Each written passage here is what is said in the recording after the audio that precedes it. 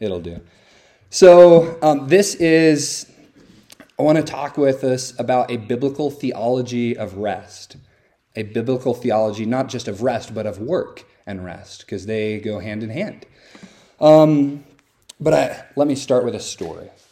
There's a story told of back in the height of British colonialism when they were conquesting around the world. There was an English traveler who arrives on the shores of Africa, and he's all excited. I don't know what he was doing there, but he had a purpose in mind. And he wanted to journey several days into the interior jungles of Africa to accomplish this enormous goal that he had in mind, and he was excited. So he lands on the shores and he starts looking for some natives who know the area, who could guide him into the interior. He finds some gentlemen who would be willing to travel with him, help him find his destination. And so they take off on their journey early in the morning. They journey all day. They're weary. They're tired from the day of traveling. So they go to bed. And that night, he just sleeps fitfully. He's so focused on his goal, on his task. He's excited. He's nervous of what lies ahead of him. So he wakes up early the next day. He gets everybody up. Guys, wake up. It's time to go. Let's have some breakfast. Let's hit the road. Let's do this. And he's surprised when his local guides say, no, we're not traveling today. Well, naturally, the English traveler asks them, why not? Why can't we travel today? And these locals, they tell him, we're waiting. We're giving our souls time to catch up to our bodies. We're giving our souls time to catch up to our bodies. I think that's a true story. I couldn't find, the original. But either way, even if it's fictional, it illustrates a point that I hope we can think about this morning. Have you ever looked at our culture? And if nothing less, that story serves to highlight the difference of our culture versus what these locals in Africa were experiencing. Have you ever looked out at our culture and noticed the busy, hurried, frenetic pace at which people tend to live? People are just constantly in a hurry. We're rushing. It's fast-paced, dog-eat-dog world. I mean, if you want an illustration of that, what was this past Friday? Black Friday, right? There's a reason they call it black. Corrie ten Boom, if you're familiar with her, she was a Holocaust survivor. Her and her family, they harbored Jews and helped them get to safety. And then later on, Corrie and her sister, they were taken to a concentration camp because of their ministry to the Jews. And her sister passed away in the concentration camp, but Corrie ten Boom survived. And she's done quite a bit of writing and thinking, etc. And she said something, she's attributed at least, as saying, if the devil can't make you sin, he'll make you busy. If the devil can't make you sin, he'll make you busy. In other words, the devil, he can't force us to sin. He's going to tempt us, but one of his primary things he is going to use is making us busy. And maybe with good things, but not the best things. Things that just begin to crowd out what God would have for us to be doing in the day-to-day. One more quote, hurry and love are incompatible. Hurry and love are incompatible. And let me illustrate. If you disagree with that, let me illustrate. Just think about the last few times that maybe you have yelled or gotten frustrated with a loved one. Don't those times tend to come when we're like in a rush because we're 10 minutes late and we're trying to get out the door and, you're trying to get the kids' shoes and jackets on and somebody, or whatever it is. The times when we're in a hurry are often when we're at our worst. At least I am. When I'm in a hurry, it's all about Daniel's agenda, Daniel's tasks, Daniel's schedule. Hurry and love are incompatible. And what I'd like to do is just think about this for just a little bit. So, framing our topic is Matthew 11:28 through 30, where Jesus says, come unto me, all ye that labor and are heavy laden, and I will give you rest. Take my yoke upon you and learn of me, for I am meek and lowly in heart, and ye shall find rest unto your souls. For my yoke is easy and my burden is light. So we have this concept of work and rest. And what I'd like to do is this can be a dialogue. I'd love to hear your thoughts, share your feedback, stop me. But the goal of a biblical theology is we're tracing one concept from where it first appears in Scripture toward the end of Scripture, trying to understand what does the whole of Scripture teach about this topic.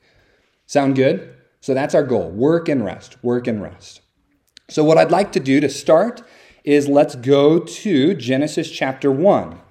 Let's go to Genesis chapter 1, and we're going to read some extended portion of Scripture here.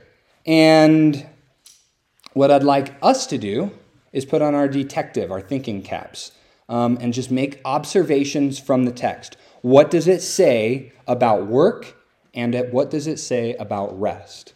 All right, and then once we have that foundational truth from Genesis 1, 2, and 3, then we'll fast forward and look at what the rest of Scripture has to say about it. Sound good? So Genesis chapter 1, beginning in verse 26.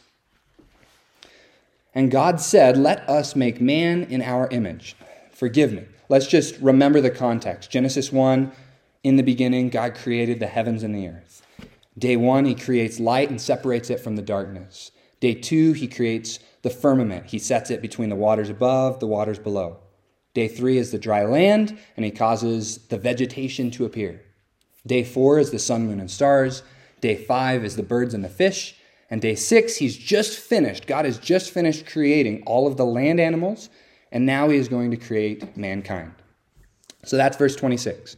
And God said, "Let us make man in our image, after our likeness, and let them have dominion over the fish of the sea, and over the fowl of the air, and over the cattle, and over all the earth, and over every creeping thing that creeps upon the earth." So God created man in his own image. In the image of God created he him, male and female created he them.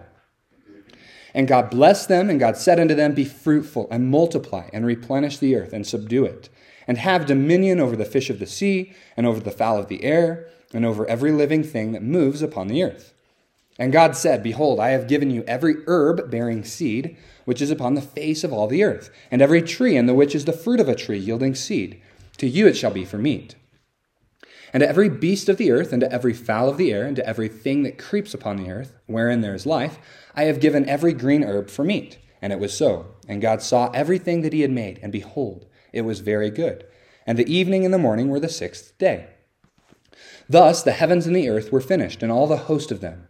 And on the 7th day God ended his work which he had made, and he rested on the 7th day from all his work which he had made.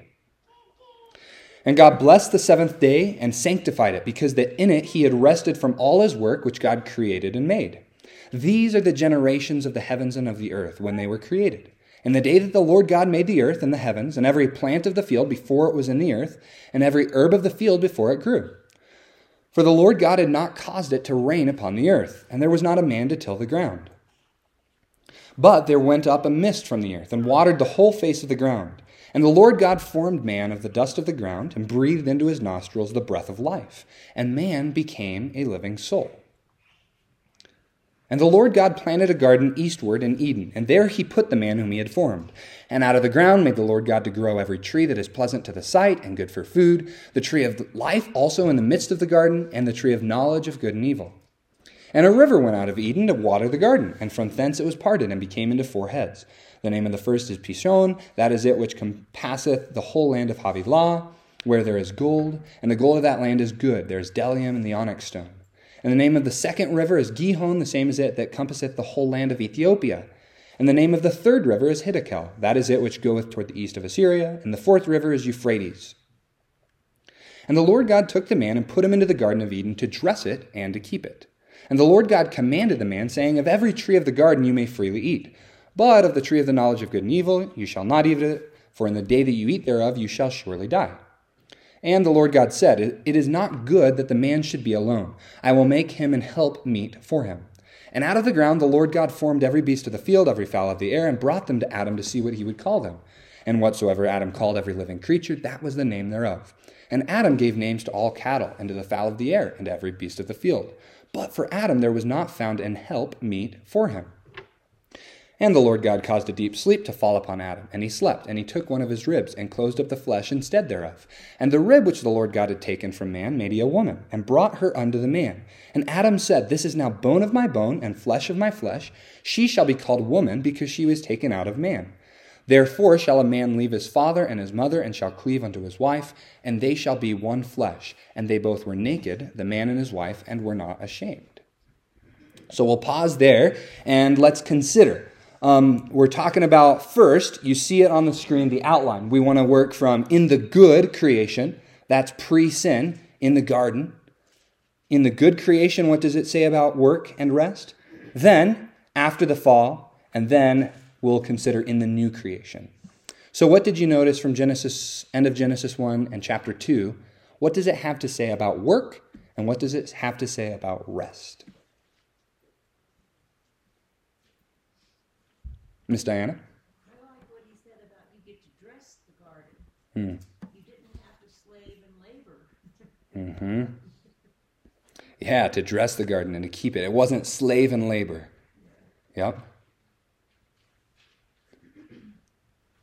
God created 6 days, he learned from everything in it, and then rested the seventh day. Amen. So we have very specifically work and rest are addressed there with the example of God. In 6 days, God created, and on the seventh day, God ended his work, it says in chapter 2, verse 2. He ended his work, which he had made, and he rested on the seventh day. And it says he blessed the seventh day, sanctified it, because in it he rested from all his work, which he created. It's good. What else does it have to say? Does that mean Adam and Eve also had to rest, even though it's not said that they were resting? It was implied because God sanctified it that they were resting. That's a good question. Could be. Were Adam and Eve resting? Maybe. That was their second day on earth, so maybe. I don't know. But maybe it is implied. What else does it have to say about work and rest?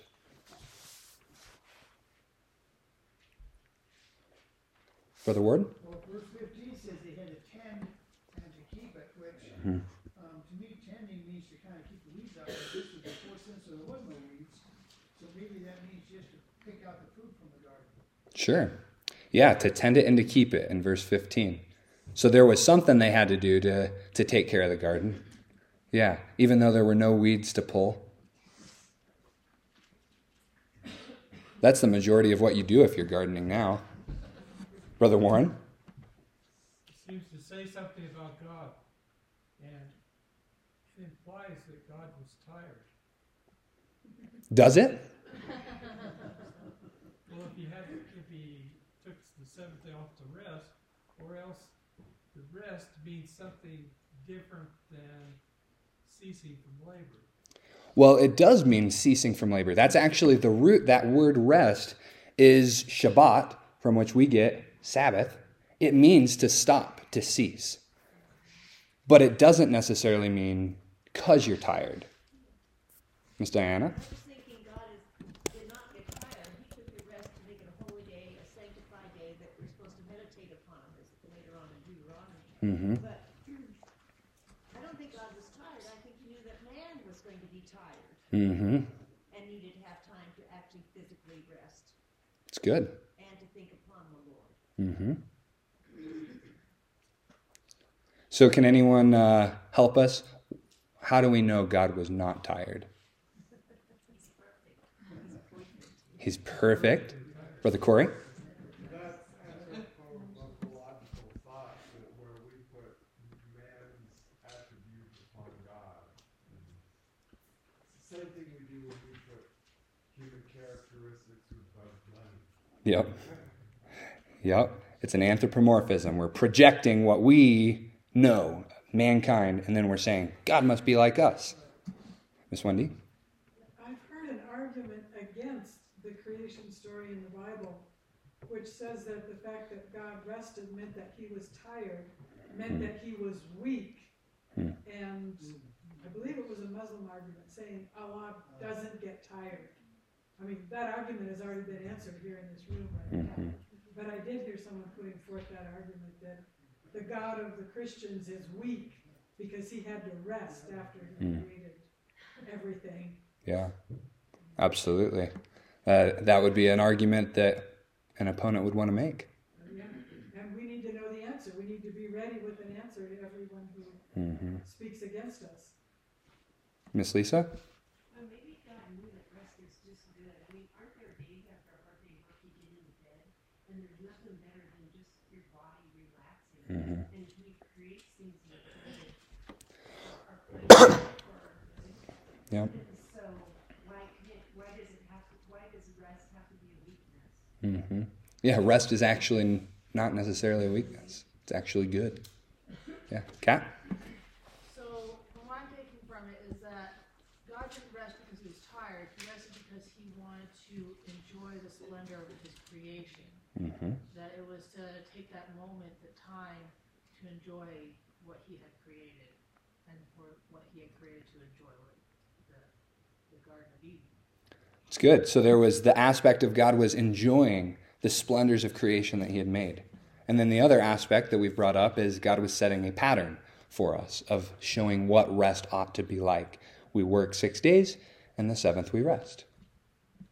It's good. Miss Wendy? I just remembered where I heard that about God being weak. It was on a TV channel which I used to get and watched occasionally. I don't get it anymore. It was actually Muslim TV, actively recruiting for the Muslim faith to an American audience. Interesting. Muslim TV actively recruiting to an American audience. They had classes for kids. Wow. And then lessons for adults and things like that. Yeah. Boy, interesting. Glad I don't get it anymore. Yeah. That's probably good. Can you think of any scripture that talks about God and his infinitude as it is related to strength and all that? His power?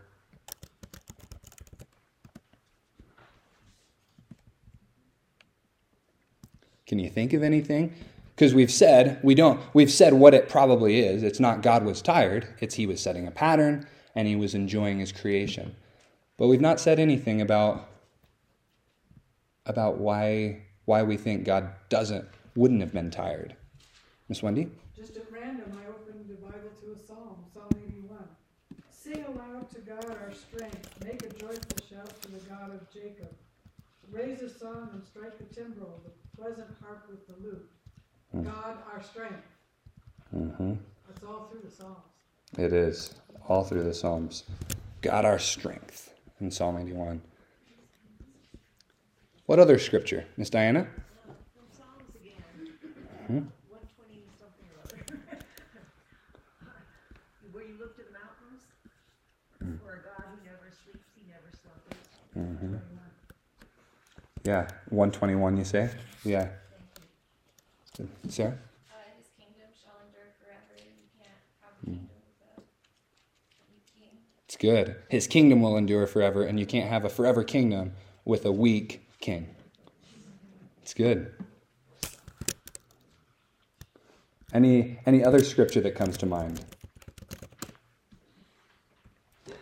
Jeremiah 32:17. Ah, Lord God, behold, you have made the heaven and the earth by your great power and stretched out arm, and there is nothing too hard for you. It's good. I think actually the creation week, WEEK, does the exact opposite from this argument to say that God is weak, WEAK. Instead, it shows his strength, his power. Because we haven't even ever found the end of the universe. Corey? Well, and his motivation for resting was not that he was tired, it was that he was finished. Yeah. I mean, when do we rest? When our workday is finished. Yeah. When our work week is finished. That's good. It wasn't, out of the heat. So it wasn't that God was tired, it's that he was finished. And I think we see that if you look through the narrative every time. He made it, and he looked, and he saw that it was good. It was good. It was good. And then chapter 1, verse 31. And God saw everything that he had made, and behold, it was very good. It was done. His work was finished. Amen. Anything else you notice from the narrative that talks about work and rest? They're both good. They're both good. I like it. Because isn't that the truth? When I'm tired and sweating and kind of sick of whatever job I have to do, I'm like, man, if only we were before the curse, there wouldn't have been any of this work. No, actually, in God's good, very good creation, work was an integral part. He made Adam in his image. You saw that back in verses 26 and following. Adam is made in God's image, and God gives him dominion over all of creation. And he says, I've given you these plants for food. And then he talks more about that in chapter 2. Well, these plants that you're going to have for food, you've got to dress them and keep them. You've got to take care of them. Extend the garden, if you will. So that's good. Let's go and read in chapter 3 now, verses 17 through 19 area. And that transitions us from in the good creation to after the fall. Because we know the story, chapter 3, well, in chapter 2, God had said, you may eat of every tree of the garden, except the tree of the knowledge of good and evil. And we know the serpent comes and tempts Eve, and Eve eats the fruit God said not to, and she gives to her husband, Adam, and he eats. And now they hide. They make fig leaf aprons for themselves because they're embarrassed and they're running from God. And then God comes and he clothes them with animal skins. And then let's pick it up in verse 17. God has just finished cursing the serpent. Remember, he's cursed. He's going to go on his belly. He makes the promise that the seed of the woman will crush the head of the serpent, and the serpent will bruise that seed's heel. And then verse 17, and unto Adam he said, because you have hearkened unto the voice of your wife, and have eaten of the tree of which I commanded you, saying, you shall not eat of it. Cursed is the ground for your sake. In sorrow shall you eat of it all the days of your life. Thorns also and thistles shall it bring forth to you, and you shall eat the herb of the field. In the sweat of your face shall you eat bread till you return unto the ground. For out of it you were taken, for dust you are, and unto dust you shall return. What does that have to say about work and rest? Work got a lot harder. Now work is sweaty. Work's not good anymore. Oh, come on, Dave. Oh my. Work's not good anymore, he says. No. It's not easy anymore. And easy is not necessarily good. Hard sometimes can be good too. So he Okay. said that earth is purged, and you will work, and the thistles will come up, and the thorns will come up. So did he not create weeds and thistles and things that are burdensome until after the curse? That's a good question of what happened there. Did God now create a few new species of plants? In our area, a lot of new species of plants. Yeah, could be. Or did these plants just morph and start to something happen? Now they're growing out of sin-cursed soil as opposed to soil that was very good. Now the soil's been cursed. And part of that, their very fabric has changed. Now they're thorny and thistly. Isn't this fun? Or did they grow outside the Garden of Eden like they were in existence, but the Garden of Eden was perfect? Well, that's a good question. Could they have been growing outside of the garden? But it said nothing about that prior to sin, and that's part and parcel with the curse from verse 18. Now, thorns and thistles it'll bring forth to you. And did you notice God picks up on the dust metaphor? What was Adam created out of? Out of dust. What was Eve created out of? Out of a rib. Ladies, you've got to one up on us. We're just dust. No, I'm just kidding. But then God says, now you're going to labor in the dust until you return to the dust, because you are dust. And then we'll pick up on that. Just keep the dust metaphor in your mind. We'll pick up on it in a minute. But that also goes with our makeup. Go ahead, Corey. I kind of see it like the fall. Adam lost his very unique relationship with God, I think he also lost his harmonious relationship with the land. Mm-hmm. And now the land was going to work against him. And Yep. it's going to be like a battle. I mean, it says you're going to be sweating your entire life to eke out, enough food. Yeah, exactly. So not only did Adam lose his harmonious relationship with God, now there is strife there because of sin, but also the harmonious relationship between man, Adam and Eve, and then we see the next narrative is Cain and Abel. So there's rifts even in families, but also his harmonious relationship with the land. Now the land, instead of working with him and yielding much fruit, works against him, and it tends to want to produce thorns and thistles. And that comes up later when Cain murders his brother Abel, and then he's sent away, and God tells him the land is no longer going to yield to you its fruit. It says you're going to be a wanderer. That's down, let's see.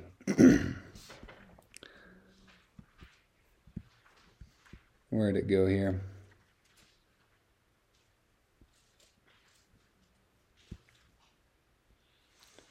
Well, forgive me, I can't find it. Oh, there it is.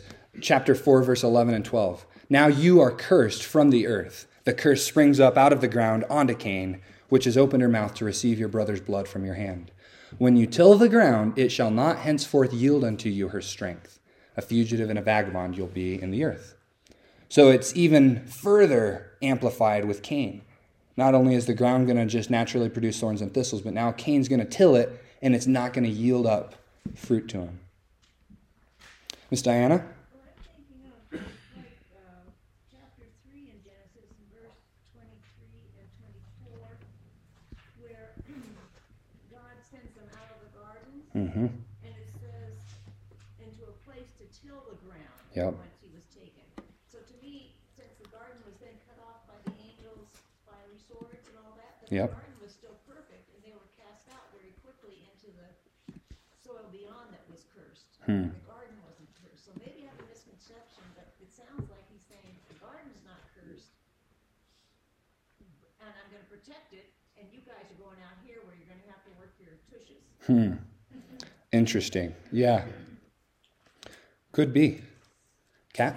I also have a question, was the relationship with animals different because Eve didn't think it's strange that a snake came up and talked to her? It's true. Was she just innocent like a child would be?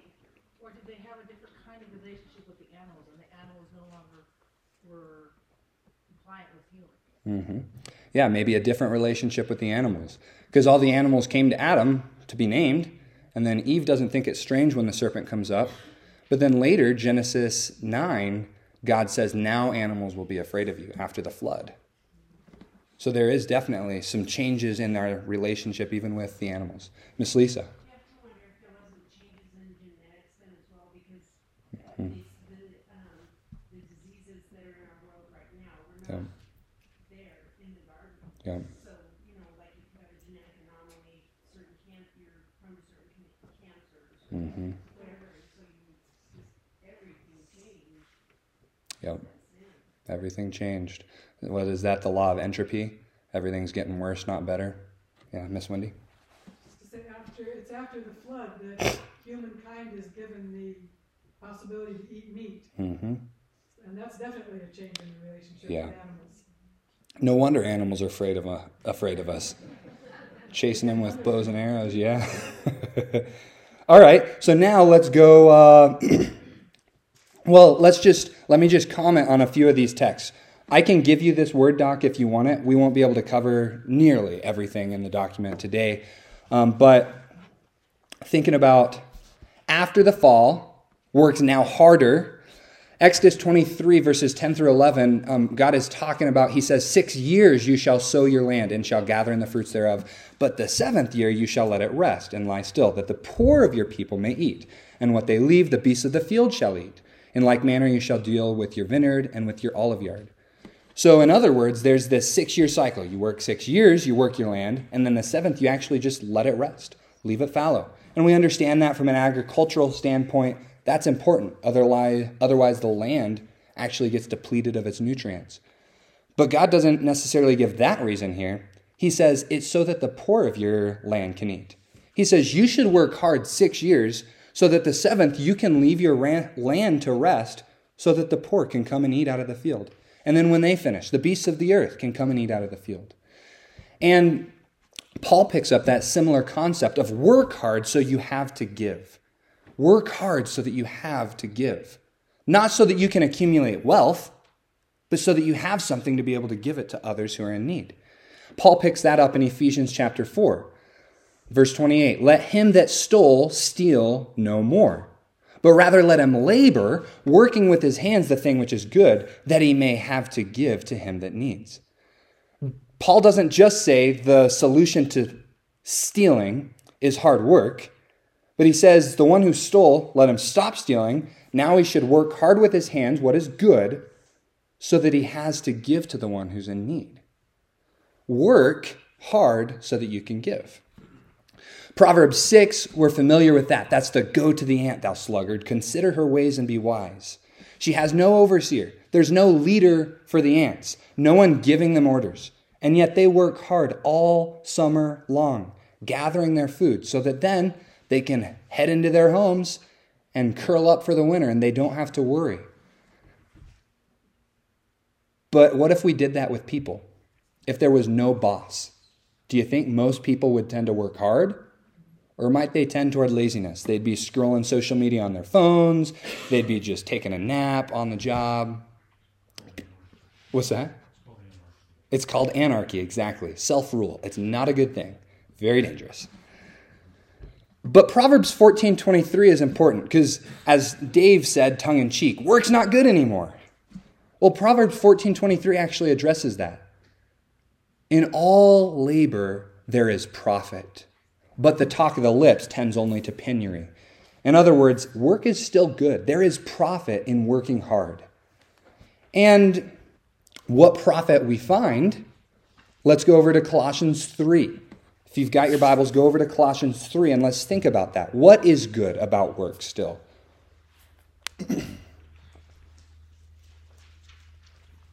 While you're going there, Proverbs 20, verse 13, I think that's an interesting one. Solomon says, love not sleep, lest you come to poverty. Open your eyes, and you'll be satisfied with bread. Other places it talks about that as well, of being careful not to love sleep too much, but to also wake up, open your eyes, work so that you'll have some bread to eat. Colossians chapter 3 will begin in verse 22. Servants, he's talking to servants and to masters. And remember, their servant-to-master relationship was comparable to our employee-to-employer relationship, worker to boss. Just remember that. Comparable. Not one and the same necessarily, but close parallel. Verse 22, servants, obey in all things your masters according to the flesh, not with eye service as men pleasers, but in singleness of heart, fearing God. And whatsoever you do, do it heartily as to the Lord and not unto men, knowing that of the Lord you shall receive the reward of the inheritance. For ye serve the Lord Christ. But he that doeth wrong shall receive for the wrong which he has done, and there is no respect of persons. Masters, give unto your servants that which is just and equal, knowing that you also have a master in heaven. In other words, the concept we encounter here is work is worship. We don't just work for our boss to please them. It's not just eye service. Instead, we're working to please our master who's in heaven. Our earthly bosses aren't all good. But he says, obey your masters according to the flesh in all things. Unless the boss is saying to do something sinful, we need to do it. But he says, do it heartily, as to the Lord and not to men. I love that. Do it heartily, with your whole heart. Work hard. So all work is good because all work can be worship when we do it to please God. And he'll give us the reward. Do you see that concept there? Brother Dave? Yeah, I'm just thinking that, most of the time, for me anyway, I try to work hard to get something done. Yeah. My main focus is to get something done. Yep. But I'm trying to learn to work for God instead of working for myself, working for my goal, working as worship, like you said, doing it unto the Lord. It's something I've been struggling with for a lot of years. That's something I know I need to work, but keep moving to Amen. working for God instead of myself. Amen. It's good. Not just pressing toward our goals, but for the glory of God. Amen. And with that in mind, let's go over to Ecclesiastes. Ecclesiastes is a fun book. If you don't, and Brother Ward, you just taught through this one too, right? Yes. It's a good one. Did you record them? It's in my computer, is that what you mean? Like just the slideshows or a recording of your voice? Yeah, slideshows. We've got to set you up recording. Okay. Just saying. But Ecclesiastes, it can be a little bit of a discouraging book if you don't know what's coming. But at the end of it, Solomon says, let us hear the conclusion of the whole matter. Fear God and keep his commandments, for this is the whole duty of man. Realize that's what Solomon's working to. But chapters 1 through 12 are talking about how Solomon, he was the wealthiest man on earth. He was the wisest man on earth. Anything he wanted, he could get. And he did. Anything he wanted. He didn't say no to himself. Women, alcohol, horses, power, prestige, kingdom, gold, any of it. And he gets there. He has everything that anyone could ever want as it comes to earthly things. And he says, vanity of vanities. It's all vanity. He says, this is worthless. It doesn't satisfy my soul. But Ecclesiastes chapter 2, look at verse 24. He says, there is nothing better for a man than that he should eat and drink, and that he should make his soul enjoy good in his labor. This also I saw, that it was from the hand of God. So there's a very real sense, even in what Corey said earlier, of God rested because he was finished. We rest at the end of the day because the work day is over. We rest at the end of the week because the work week is over. We work hard and then we rest. Work hard, humbly rest. And Solomon says, enjoy the good of your labor. It's okay to have a good home-cooked meal. It's okay to enjoy the blessings of God because Solomon says, I see it. It's from the hand of God. But then let's go over to Psalm 103, and we'll pick up that dust metaphor, and then we'll finish our time thinking about Sabbath for a few minutes. Psalm 103. Psalm 103 is a really neat psalm. I'll let you read the rest of it. But we've got what the psalmist David is doing. He's talking about all of the blessings that God has given us, for which then we ought to bless the Lord. He says, forget not all his benefits. So he's listing off benefits or blessings from God. He talks about the mercy and grace of God, that he's slow to anger, plenteous in mercy. That's verse 8. But then drop down to verse 13. Like as a father pities his children, so the Lord pities them that fear him. For he knows our frame. He remembers that we are dust. As for man, his days are as grass, as a flower of the field, so he flourishes. For the wind passes over it, and it is gone. That's what our lives are like. They're like grass in the Nevadan desert. They're beautiful for a whole week and a half, and then the wind and the sun come, and it's gone. And the place doesn't even remember that it existed. That's what our lives are like. God remembers that. He knows that we're made of dust. He made us of dust and put in us the breath of life. And so God has mercy toward us because we are weak in our very makeup. But because we are weak, we have this responsibility from the Scripture. We know we ought to work hard. Whatever God gives us, work heartily as to the Lord, not to men. Do it as best you can to please the Lord. But then because we are made of dust, because we are weak, we also have a responsibility to rest, to take time off, to go to bed at night, to finish the work week and to leave work at work, whatever it is. Because if we refuse to rest, essentially what we're saying is, I am as good as God. I'm omnipotent. I don't get tired. I don't need to rest. All right, let's go. Well, let's see. There's so many things we could talk about. Let me just highlight a few of these in the new creation, and then I'll let you think on that more, and then we'll talk about Sabbath. So Isaiah 65 talks about, Isaiah says, for behold, God is speaking, behold, I create new heavens and a new earth, and the former shall not be remembered, nor come into mind. But be ye glad and rejoice forever in that which I create, Behold, I create Jerusalem. And he talks through that, and he talks about how they're building houses and inhabiting these houses. They're planting vineyards in the new heavens and the new earth. That sounds a whole lot like work to me. Building houses, planting vineyards. Revelation 22 verse 3 says, there shall be no more curse, but the throne of God and of the Lamb shall be in it, and his servants shall serve him. That's actually the word back in Genesis, Hebrew word there, Greek word in Revelation, but serve is the word for work back there. It's the word to serve. So in the new heavens, new earth, we are serving the Lamb. That sounds a lot like work. And then we'll come back to that Hebrews passage.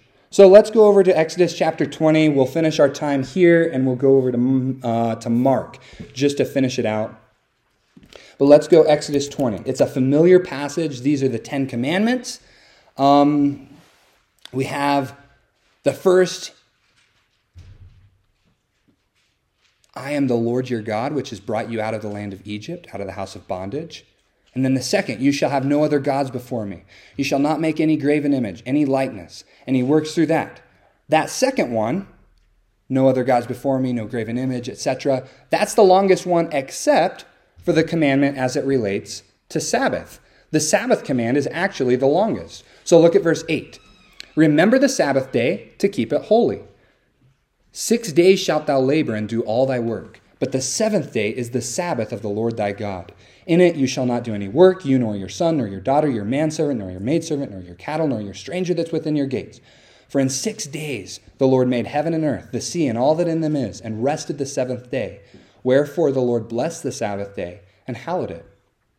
So what we see, we have this pattern that was established at creation when God created for 6 days, and in the seventh he rested. Now in his covenant with Israel, this is the sign of the covenant. We find that out down in Exodus chapter 31, verses 13 and 17. Every covenant had a sign. For the Noahic covenant, I'm not going to flood the entire earth again. It was the rainbow. For the Abrahamic covenant, the sign was circumcision. While for the Mosaic covenant, the sign of the covenant that shows these people, Israel, are God's people, the sign of the covenant was Sabbath keeping. It set them apart from all the other nations so that they would see this great nation Israel and say, wow, their God must be really wise to give them such a wonderful structure of the Torah. It's beautiful. But there's two purposes to the Sabbath as it gives us here. It's a day to cease from work. He says, remember the Sabbath day. 6 days you work, the seventh you rest. So cease from work. But then the second aspect of it, it's a day to focus on worship. What if we never took a day off? Maybe you've done that before. You work weeks and weeks on end. It starts to eat away at our souls. The truth of the Word of God no longer hits us quite like it did. It's not as precious. It's not as special. That's why God gave us Sabbath, to take a day off, to pause and to think about Him, to thank Him for His blessings, not to strive endlessly to accumulate, but to thank Him for what He has given us. There's so much more here, but let's finish by thinking on Mark 2. You can go over there if you wish. It's a narrative we're familiar with. Jesus and his disciples, they're walking through a field on the Sabbath day. And what do his disciples do? They pick a little bit of grain. And you know the story. The Pharisees come and they say, why are your disciples doing what's not lawful on the Sabbath? They're harvesting. And Jesus answers that by telling them, well, haven't you ever read the story about how David went into the tabernacle and ate the showbread that was only for the priests? And he says, Mark chapter 2, verse 27, he says to them, the Sabbath was made for man, and not man for the Sabbath. Therefore, the Son of Man is Lord also of the Sabbath. So he gives them two reasons why it's okay for his disciples to eat the grain. First of all, he's like, actually, I'm the Lord of the Sabbath. I'm in charge here. I created it, so I probably know better. But then he says before that, the Sabbath was made for man, not man for the Sabbath. God did not give us the Sabbath command as a legalistic, we do this in order to obtain favor with God, Instead, Sabbath was made for man as a gift from a good creator to take time to pause, to rest and recuperate, and to worship. Now, I realize we don't live under law, we're under grace. I know people can debate till they're blue in the face about how does the Mosaic covenant apply to us as Christians. I understand that. And you can think on that because we're out of time. But the principle nonetheless applies, because when was Sabbath, the seventh day of rest, instituted? Not in Exodus 20. It was in Genesis 2.